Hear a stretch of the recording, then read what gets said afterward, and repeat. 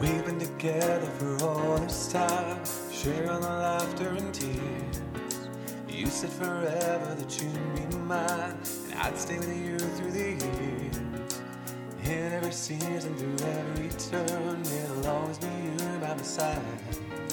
And laughter and pain and the joy through the rain, I'll face every turn of the tide, 'cause all that I need is you. You're the only one that matters. As long as I've got you, I've got everything I need. All that I need is you. You're all that matters, and you're the only one that I could ever love. And nothing can take you away from me. You're my family, you're my home. All that I'll ever need is you.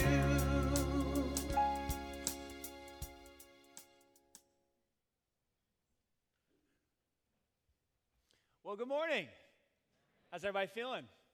You awake? Excited?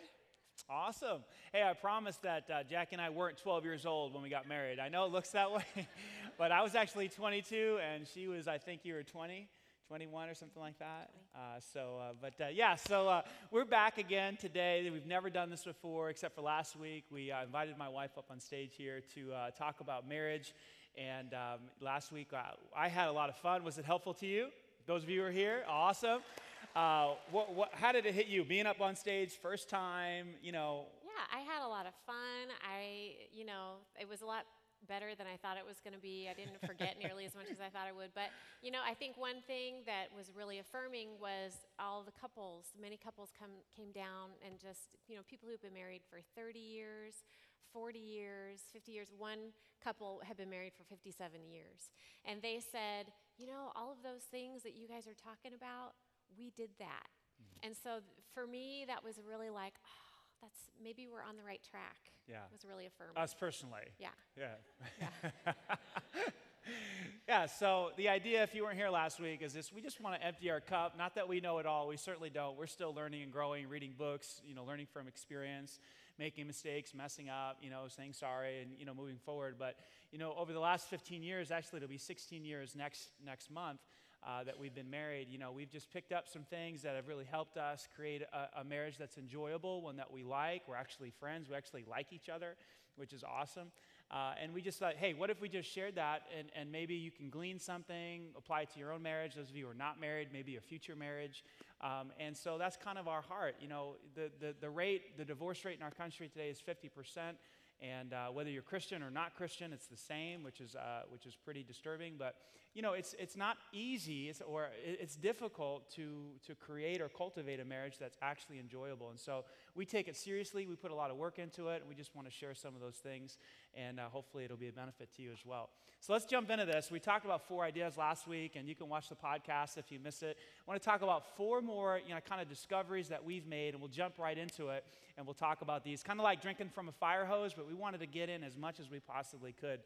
So let's just jump in here. We decided along the way that man, something that we need to smooth out our marriage is to do money God's way.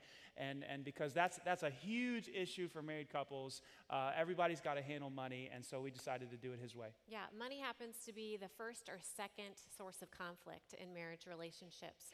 So it's absolutely vital that we do it God's way. But I think it's such a source of conflict because many times, and not all of the time, but many times, it's just that we're different. One is a spender, the other is a saver. One is a free spirit, the other likes to plan and budget and know what's coming in the near future. And, one spouse has maybe came from a home where they were a little spoiled. The other came from a home where they, had to work for everything they had. And, I think that was true for us. I came from a home where my parents were very generous. They bought my first car. They put me through college. I worked, but I didn't work. I didn't have to work to do the things that I did.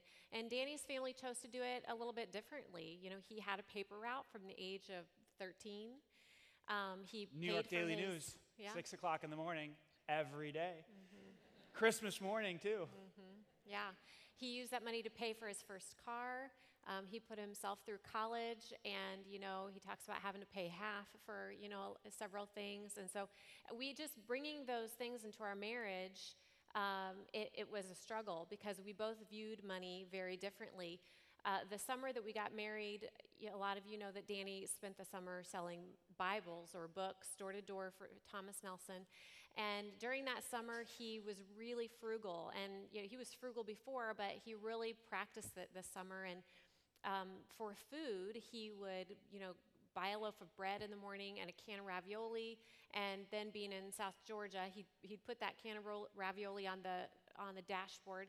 And then by lunchtime, since it was so hot down there, he would just, take it off the dashboard and use the can opener and just eat it right out of the can. 59 cents. Can't beat that. And so actually at the end of that summer, they had a big award ceremony, and he won the award for spending the least amount of money of anybody on the book field that summer. Not most sales, least amount of money spent. And so, fast forward from where he's getting this award, 10 days later, we're getting married. And so thankfully, we'd already planned a honeymoon, and we were going to Cancun, and we went for 4 days, and it was an all-inclusive trip. And, thankfully it was all-inclusive because I think we might have been eating a loaf of bread and ravioli every day if it weren't for the all-inclusive aspect. And I went down there thinking, we're going to jet ski and do excursions and go shopping and, try all these different places, restaurants. And he went down thinking, why would we do anything that we haven't already paid for? That's we've the already idea of paid for everything all-inclusive. You've already paid for everything. Yeah. So, we...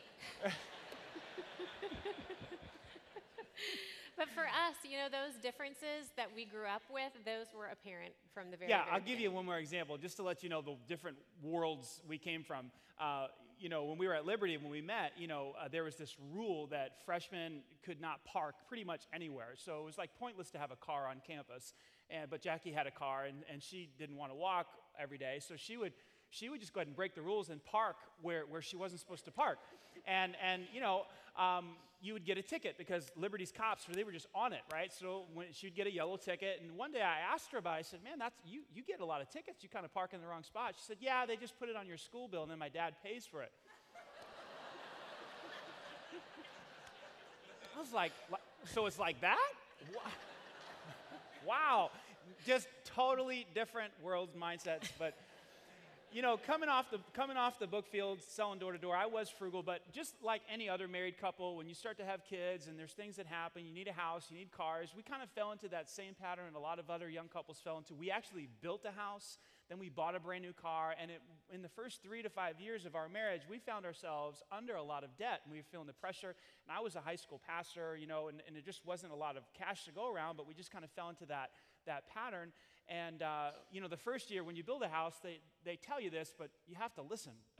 And I wasn't really listening and said, hey, the first year you don't have to pay your taxes, but the second year they come due and then your mortgage is going to go up. Like, oh, no problem, Well, that second year came and our mortgage went up and it was like, oh my gosh, $200, $300 more. And thankfully, around that same time, we were introduced to a guy named Dave Ramsey and his principles, and slowly things started to change for us. Yeah, when we were introduced to Dave Ramsey, we read books like The Total Money Makeover, we went through Financial Peace University, and we learned lots of principles that we still apply today, which are things like living on less than you make, which brings a huge amount of peace when there's a little bit left over at the end of the month. Getting on a spending plan or a budget, but just simply telling your money where it's going to go instead of wondering where it went at the end of the month.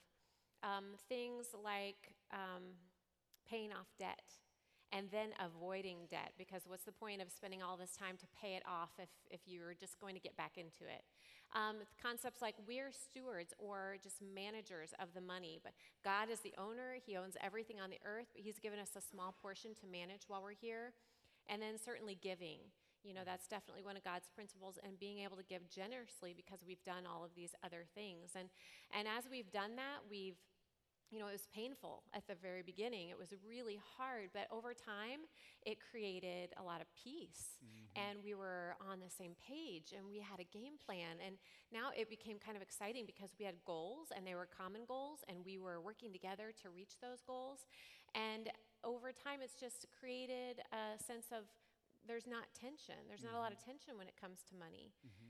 And when things come up, like last week, my washing machine broke, and there was water all over the laundry room floor, and kids had just gotten home from camp, and man, laundry needed to be done, if you know what I mean.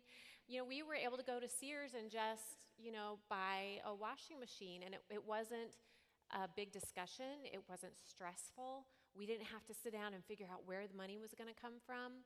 We didn't have to go into debt to get it. And, it's just brought a lot of peace. Yeah.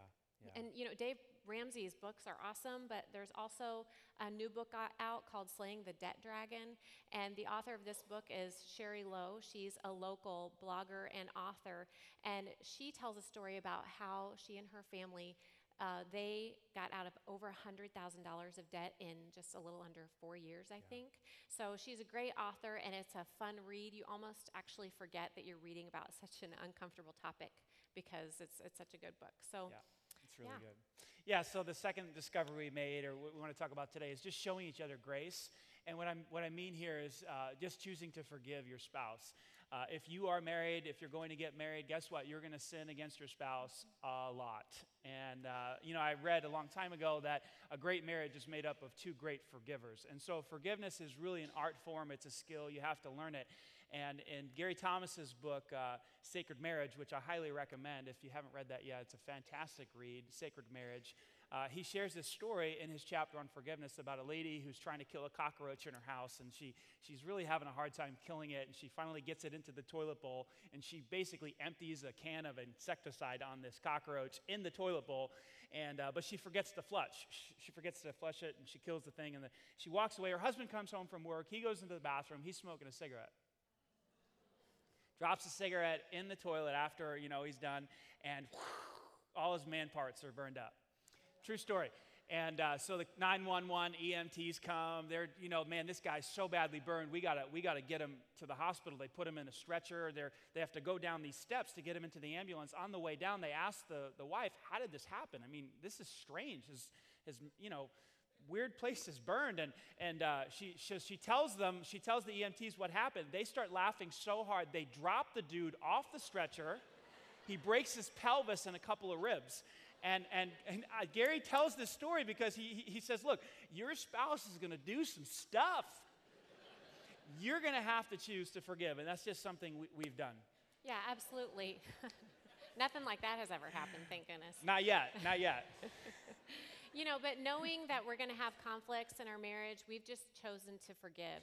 The Bible talks so much about forgiveness, but in Colossians 3:13 it says that we need to bear with each other and forgive one another if any of you has a grievance against someone.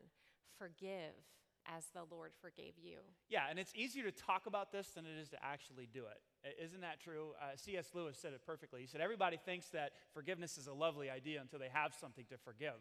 And I have seen that to be true in my life. I can preach sermons about forgiveness, and then someone hurts me, and it's like, what if they're not remorseful, or what if they do it again, or the pain is too deep, and there's all these reasons why forgiveness is very challenging. I mean, it's a nice idea, but it's hard to do. But let me say this to you, and I'm saying this to us as well, and this is why we've made this decision.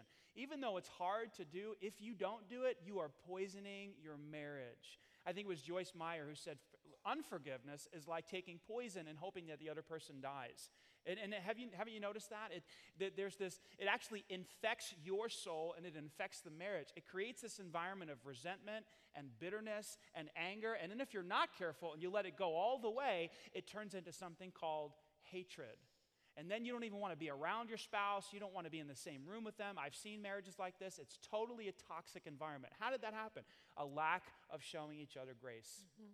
Absolutely. And I think that, there are going to be those big offenses in a marriage where we have to be really intentional and work through forgiving one another.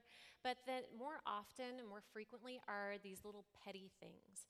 And it's for these petty things that I think we've discovered that we just have to believe the best in each other. Mm-hmm. And, the Song of Solomon, verse 2, I think it's 15, says, catch all the little foxes, those little foxes, before they ruin the vineyards of love, for the grapevines are blossoming.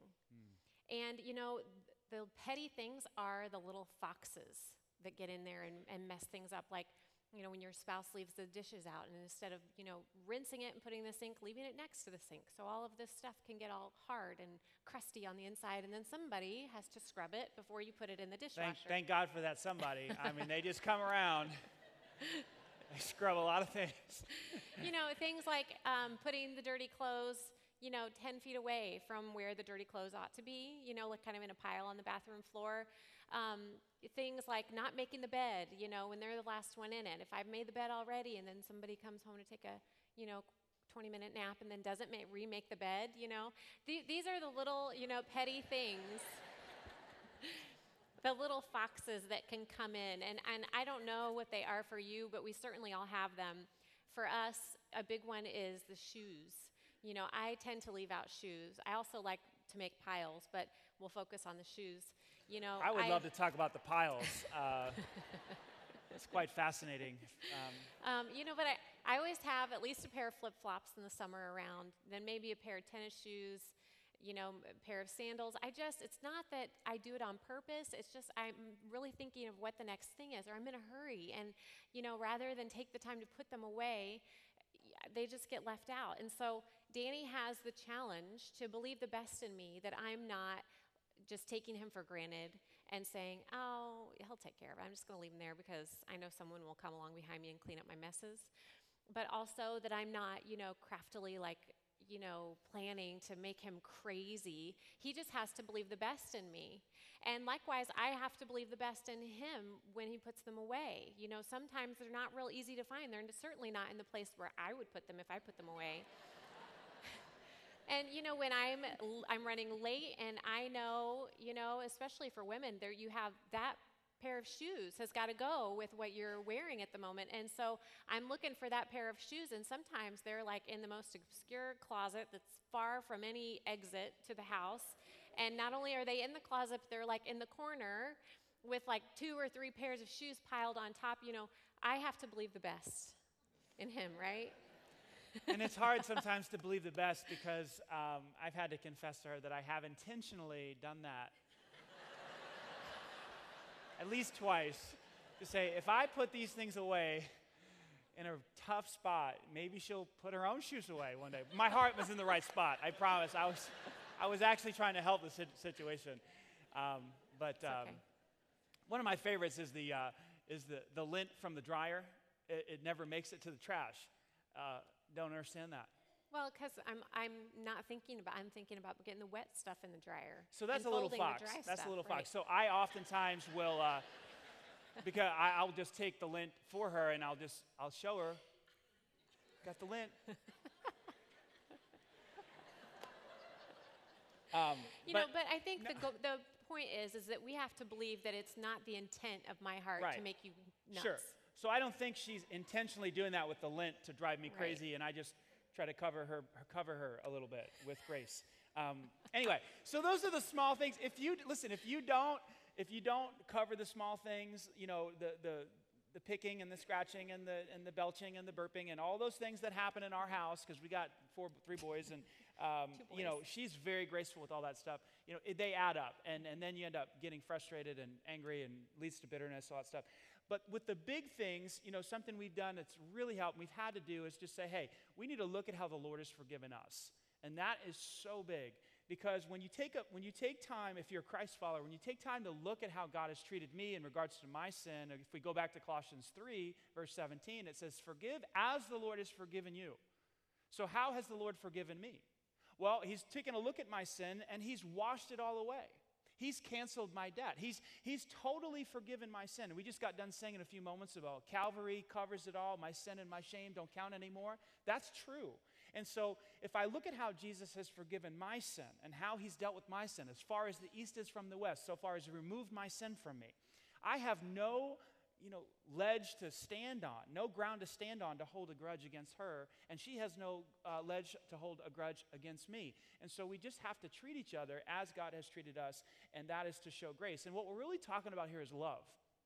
Like if you love your spouse, this moves you towards showing them grace. Listen to how Peter explained it. Peter was a person who was familiar with receiving grace. Remember, he denied Christ 3 times?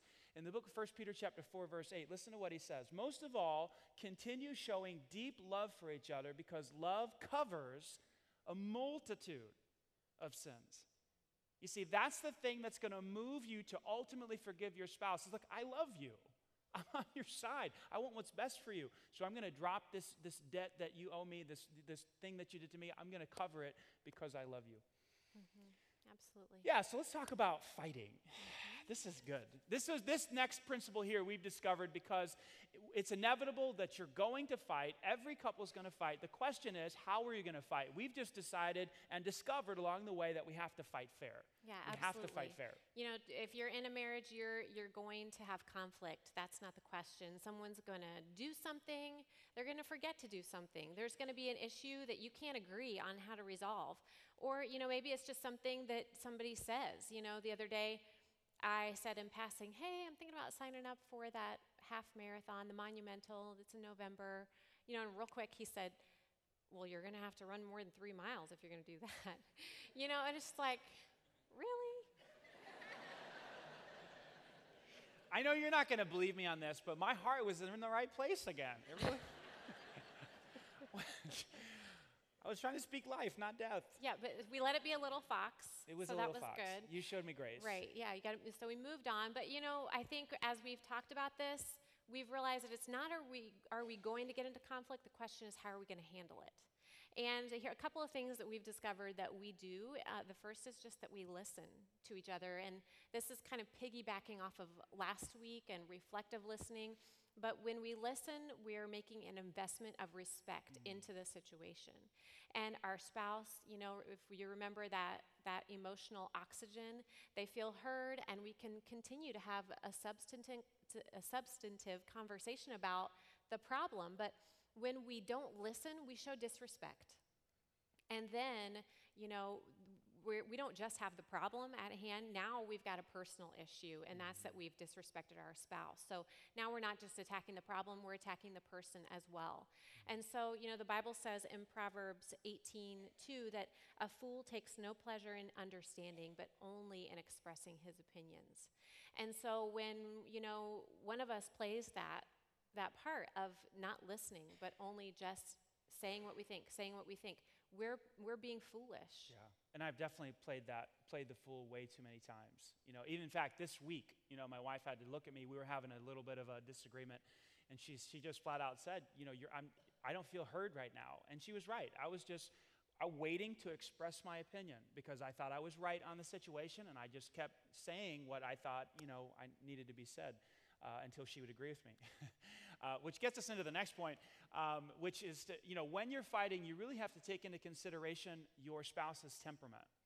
Your spouse has a different temperament than you do. They handle situations differently. They think about situations differently. They process things, interpret things differently. And that is certainly the case for us. I'll give you an example. Last week, we were cooking dinner. I was outside grilling chicken on the grill. And it was coming to an end, and I was starting to put it on the plate, and so it was kind of a, that moment where is it done or whatever. And so, and out of my left, I heard this voice from my left, on my left side. It was my son, and he started yelling and screaming. And what had happened was our dog, who was a mini schnauzer, he had gotten into a rabbit's nest, and he was chewing up some of the babies. I know, it's very sad. And so, he found it, and that's what he's trained to do. Like, when he kills moles, we're like, yay! When he kills rabbits, and so we're there, and I'm cooking the chicken. I'm like, okay, he's like, no, he's killing him right now. I'm like, okay, stop him, do what you got to do. It's Jackie comes out, and she walks over there, and she sees that the poor little guys are not dead yet, and so they're they're trying to get air, and so she loses it. Like, and I'm like, chicken, is it done yet,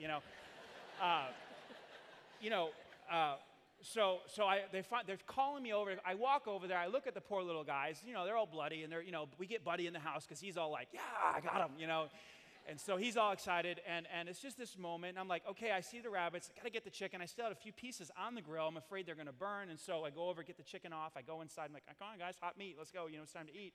And so we go inside. Jackie's got everything else set up, and we get in there, and it's like someone in the family died. It's just this quiet, like, and all of a sudden, after a few moments, I don't know what to say because I'm trying not to be a jerk. You know what I'm saying? It's like hot, but there's hot meat. Like, I like to eat when it's hot, right? Some of you you're so insensitive. I know. It's just with different temperaments.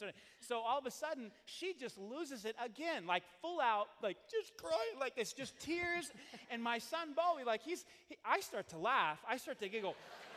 I seriously, Bo looks at me, he's like, he wants to laugh because I'm his dad and he thinks that's probably cool, but he sees his mom bawling. He's like, he wants to cry too. He doesn't know what to do, cry or laugh. And it's just this great illustration of how we are so different when it comes to how things happen, and that impacts how we handle conflict completely. So like my temperament is, hey, there's a problem. Let's talk about it until we fix the problem, and let's go back and forth. And I can verbally spar with people, and I'm a fast thinker, and I can process information and point things out. And so early on in our marriage, that's what I would do to Jackie. Anytime there was a conflict, we'd say, okay, we're going to talk about this, we're going to get there. And when I would get passionate, my voice would get loud, and then it would just, finally, 20, 30 minutes later, after she was totally worn out, she'd go, okay, you're right. Let's do it your way. Yep, yes, you're right. And for a while there, I thought that was okay, because I thought, I'm the husband. That's good. You should submit, or something like that. Which is totally wrong and prideful and ego-centered and all that stuff. But later on in the marriage, I thought, she's just giving up. In fact, she's lying to me. She's just telling me what I want to hear. So I realized, oh my gosh, I have to stop doing that. Like, her temperament is calm, slow processor. She likes to think. She likes to keep her voice low. She's very gentle. She's very calm. So what I did is to say, hey, look, that's her temperament, so we have to solve problems way differently. I have to consider the way she does it, and we've done that, and man, it has been, in my opinion, I think one of the greatest things that helps us fight fair. Absolutely. Yeah, that's been key. But also another thing that we found is just choosing a good time. And this is similar to that temperament because, I've learned that if I have something to say that is possible argument or fight material, I need to not lay it on my husband when he walks in the door from work, right when he walks in the door, blah, or I need to, not share it when he's tired or right when before he's bed. Under a lot of stress, or when we're half asleep, I also, not in front of our kids, not in front of our parents. Some of you do that. I think you're nuts. Just kind of have a moment here. I think to fight in front of your kids, man, you shatter their whole sense of security in the world. So anyway, just wanted to interject that. Yeah.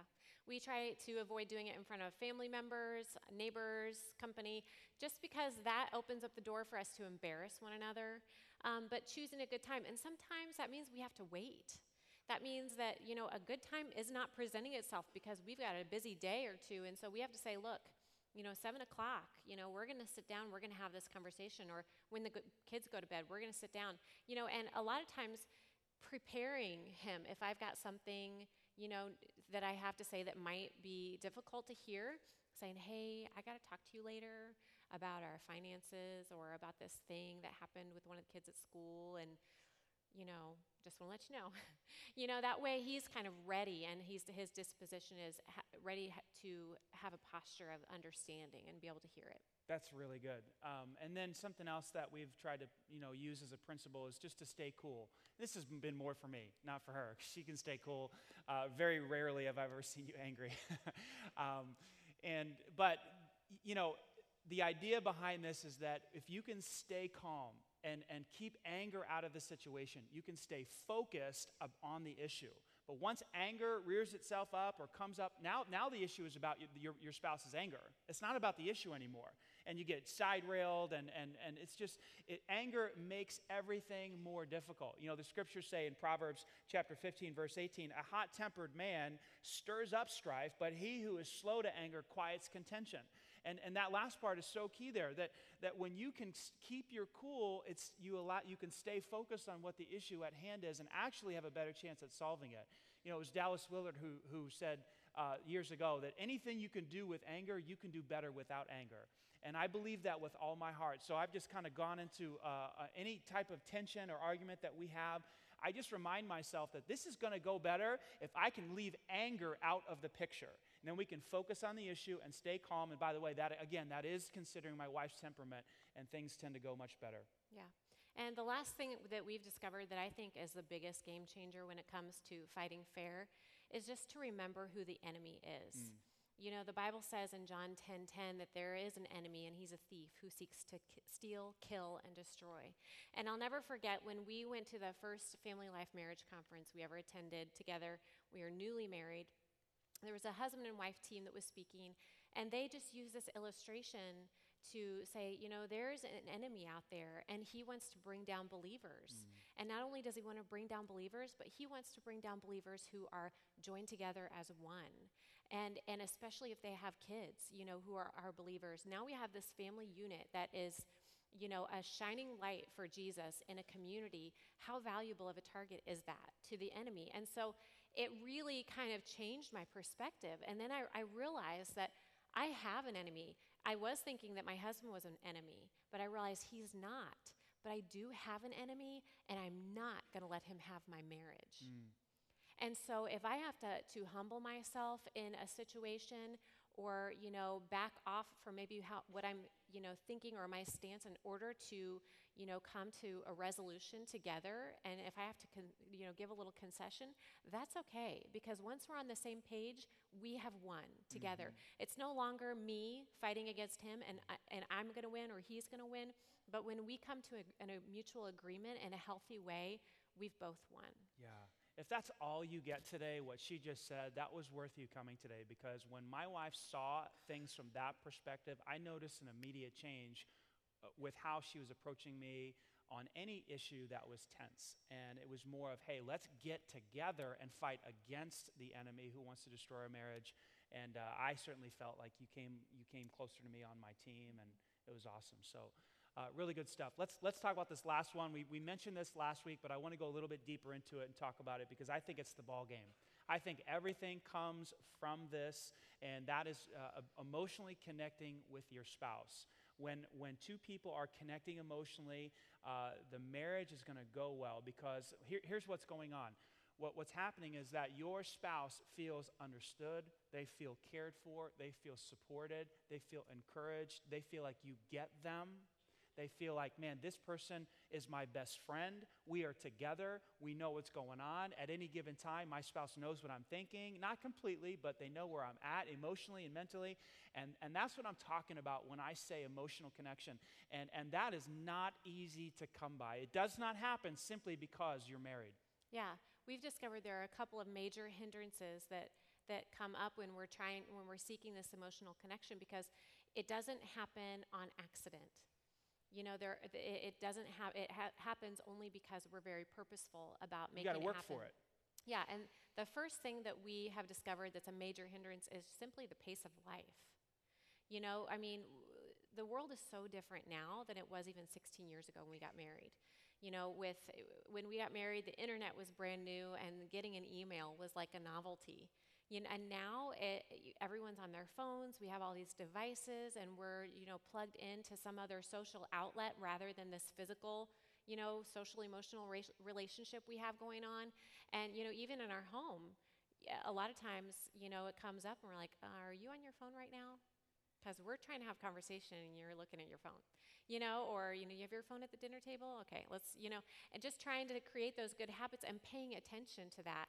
Also, you know, besides all of that social media stuff that happens, there's this aspect of all of the sports we have our kids in at every time of year, and all of the boards that we've agreed to sit on, and all of the clubs that, you know, our kids are in, and just all of these things that we've said yes to, not out of a place of ill intent.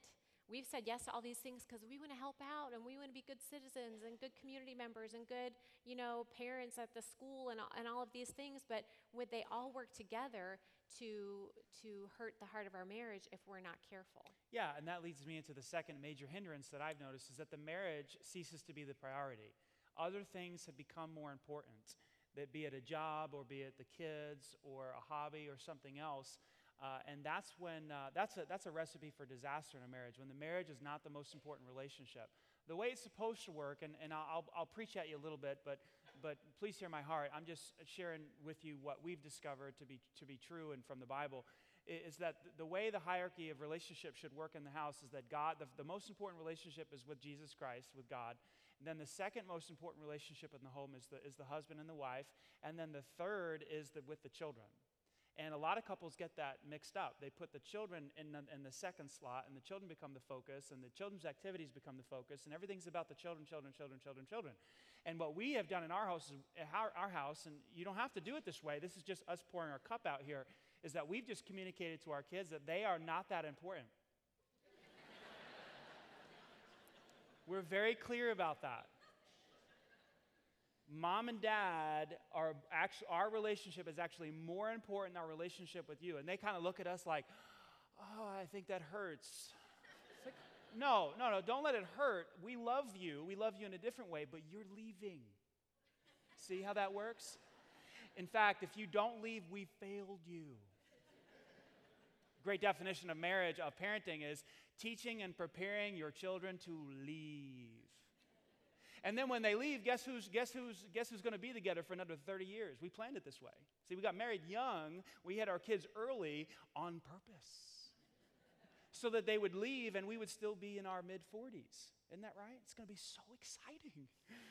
No kids, right? So it's not that we don't love our kids and give our kids as much as we possibly can. It's just that they are not the primary relationship in our home. Some of you moms are hearing that right now, and you're like, I don't like him. You don't have a problem with me. I'm telling you. You have a problem with God and the way He has set up the home. Your husband is more important than your children. Hello. Husbands, your wife is more important than your children. And we get that mixed up, and it throws the marriage. And so then what happens is that the marriage doesn't get the focus and it doesn't get the attention that it needs in order to thrive. And so we've just said, no, we're not going to do it. So talk a little bit about how we connect emotionally. Yeah, we connect emotionally simply by having conversations, and it's way more than just what did you do today? But it's, what are you anxious about? What are you excited about? What, the things that happened, tell me about how they made you feel. So we talk about what's happening right now. We talk about the future a lot. We talk about how we hope to retire and what kind of grandparents we hope to be. And I love that because I think it helps us make good decisions for today with our finances and how we treat our bodies and things like that. Puts us on the same page. But I think the main thing is to stay interested. We've changed just in 16 years.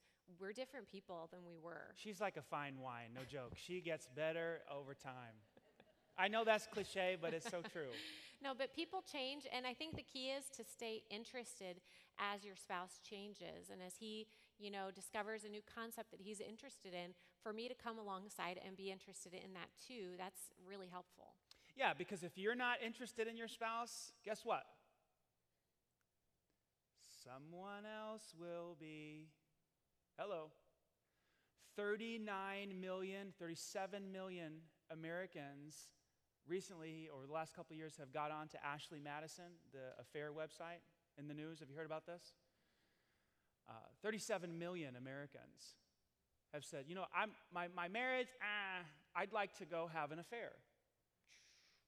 What am I looking for? Who am I looking for? Why would that happen? Why would the grass look greener on the other side of the fence? I'll tell you why. It's very simple. Because people have lost the emotional connection with their spouse. And so now they're going outside of their marriage for a little fun. The fun is supposed to be right here with your spouse. Does that make sense? So this really is the ball game. You have to work hard to connect emotionally with your spouse. So what we do is just a couple of practical things. This is when we do it. We have daily conversations, as Jackie mentioned a little bit ago. Then we go on a weekly date night. Now, we're not as good at this as we used to be because our schedules have gotten busier and our kids are now older. But we still do a date night at least once a month or twice a month. And when we go on that date night, we're not just eating dinner, we're talking, we're connecting.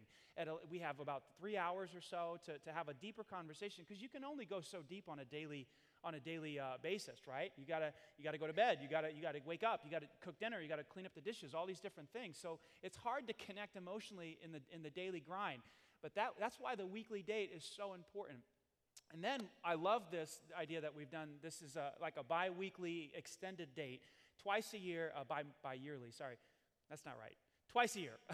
Twice a year we go like either downtown Indianapolis, or one time we went to St. Louis, and we just get a hotel, and now we've got 48 hours or 72 hours to really just be by ourselves, no kids. We get mom and dad to watch the kids or whatever, and we just connect and talk at length. And then my favorite of all of these investments is the yearly vacation without children, and that is a true vacation. Everything else is a trip. You know what I'm saying? You take trips, and then you go on vacation.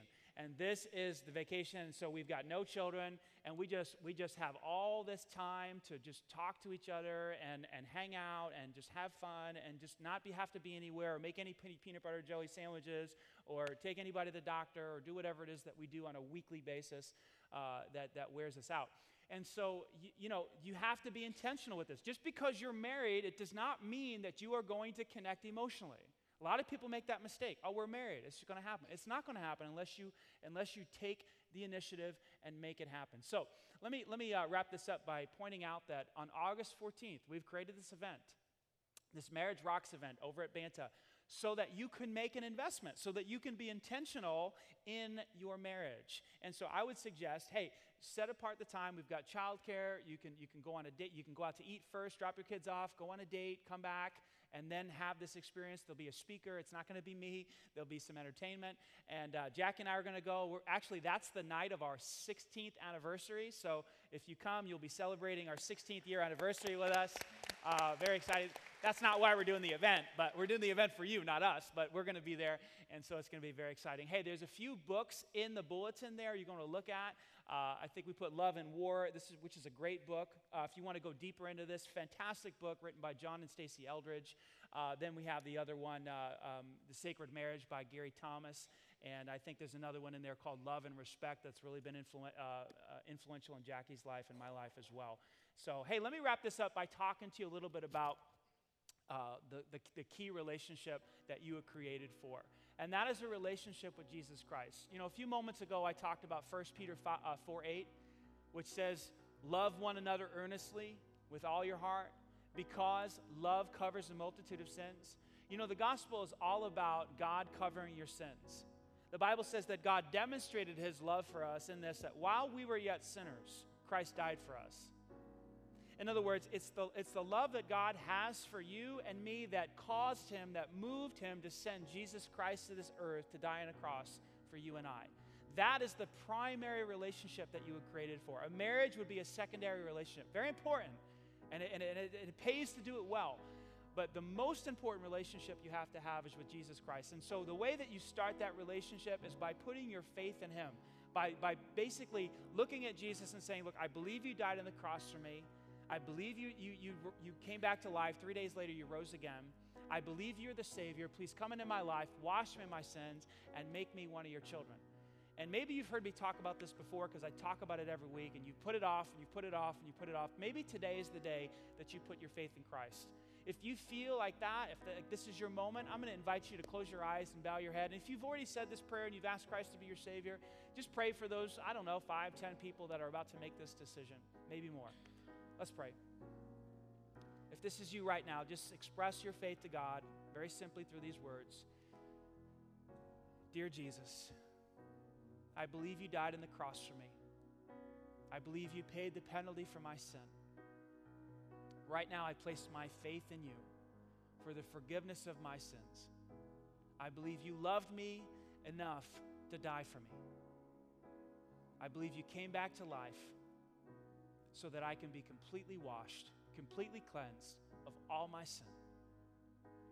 Help me for the rest of my life to live for your glory, for your honor, and to bring a smile to your face. Thank you today for making me your child by faith in your Son. I pray this in your name. Amen. Hey, if you just prayed to receive Christ, that is the greatest decision you'll ever make in your life. And it's so important that you hear the next words that I say. If you put your faith in Christ, the Bible says that you become a born-again Christian. You've been spiritually reborn. You're born physically once. When you put your faith in Christ, you're born spiritually. In the same way that little babies need nourishment and milk from their mother, you need nourishment and milk. And God has provided a way for you to receive that nourishment, and that is through the Word of God.